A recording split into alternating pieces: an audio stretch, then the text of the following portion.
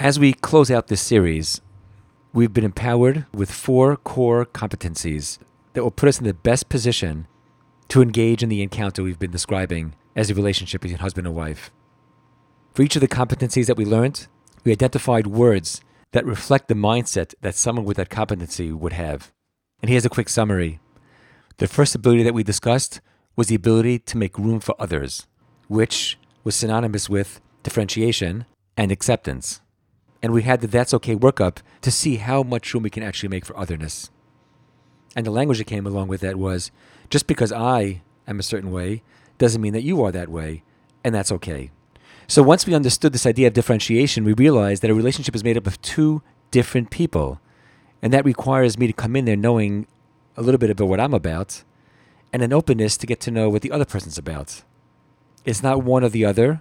It doesn't have to be the same. We don't create a fused state.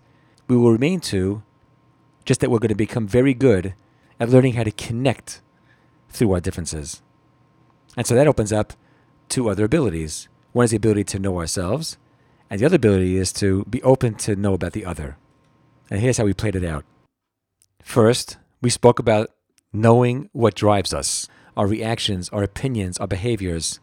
We worked with 3 CAT scans, headed by core sensitivities, core values, and character traits, the positives and the negatives, with their associated tendencies. And that all created a mindset where we would say things in the relationship like, I realize that I tend to, and then fill in the blank. And we call that ownership. And that led us to the third competence, which is perspective taking, where, as differentiation requires, I want to get to know your paradigm. Where are you coming from? What drives your behaviors and opinions and reactions? The language that I would use in order to do that would be, help me understand why you do this, why you don't do that, so that I'm not being a mushmaster and imposing my interpretations on you. I'm actually giving you a chance to explain yourself so that you can be understood as well. And finally, while self-knowledge makes the possibility of ownership, it also requires that we don't blame. That in all dynamics, there's got to be something we can do to change the results that we're getting. And so we'll say things like, one thing I could have done differently is, and we're certainly not going to say, it's not my fault, it's your fault. But rather we'll get ourselves into the habit of saying, no excuses, sir. Now, if you look back at these 4 abilities, it'll be clear that it's differentiation that is the mother of all competencies when it comes to relationships. Because once you have the ability to differentiate, you accept, you realize there's a self and there's an other. And the way you manage the interplay between self and other, not submitting and giving up, not controlling and taking over, but being in a relationship where your whole complexity is the key to succeed at the encounter. Now, we've tried to make this series as clear and as concise as possible by reducing it all to 1 mother competency with 3 offshoots from it, reducing it all to 4 abilities. But in truth, when all is said and done, there's really 1 trait that underlies all of this work. So that while 4 may sound like we're really reducing it, 1 single trait is where it's at. And that trait is humility. Happens to be that when we started off, we referred to the model of creation where God created the world by constricting himself to make room for others.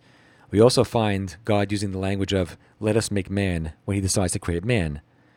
And the commentaries say that this demonstrates an incredible humility. Here's God who could do anything he wants, yet he humbly consults with the angels that he created. So that you see, even in the act of creation, where we learned the importance of making room for others in our relationships, we find that underneath that lies the trait of humility.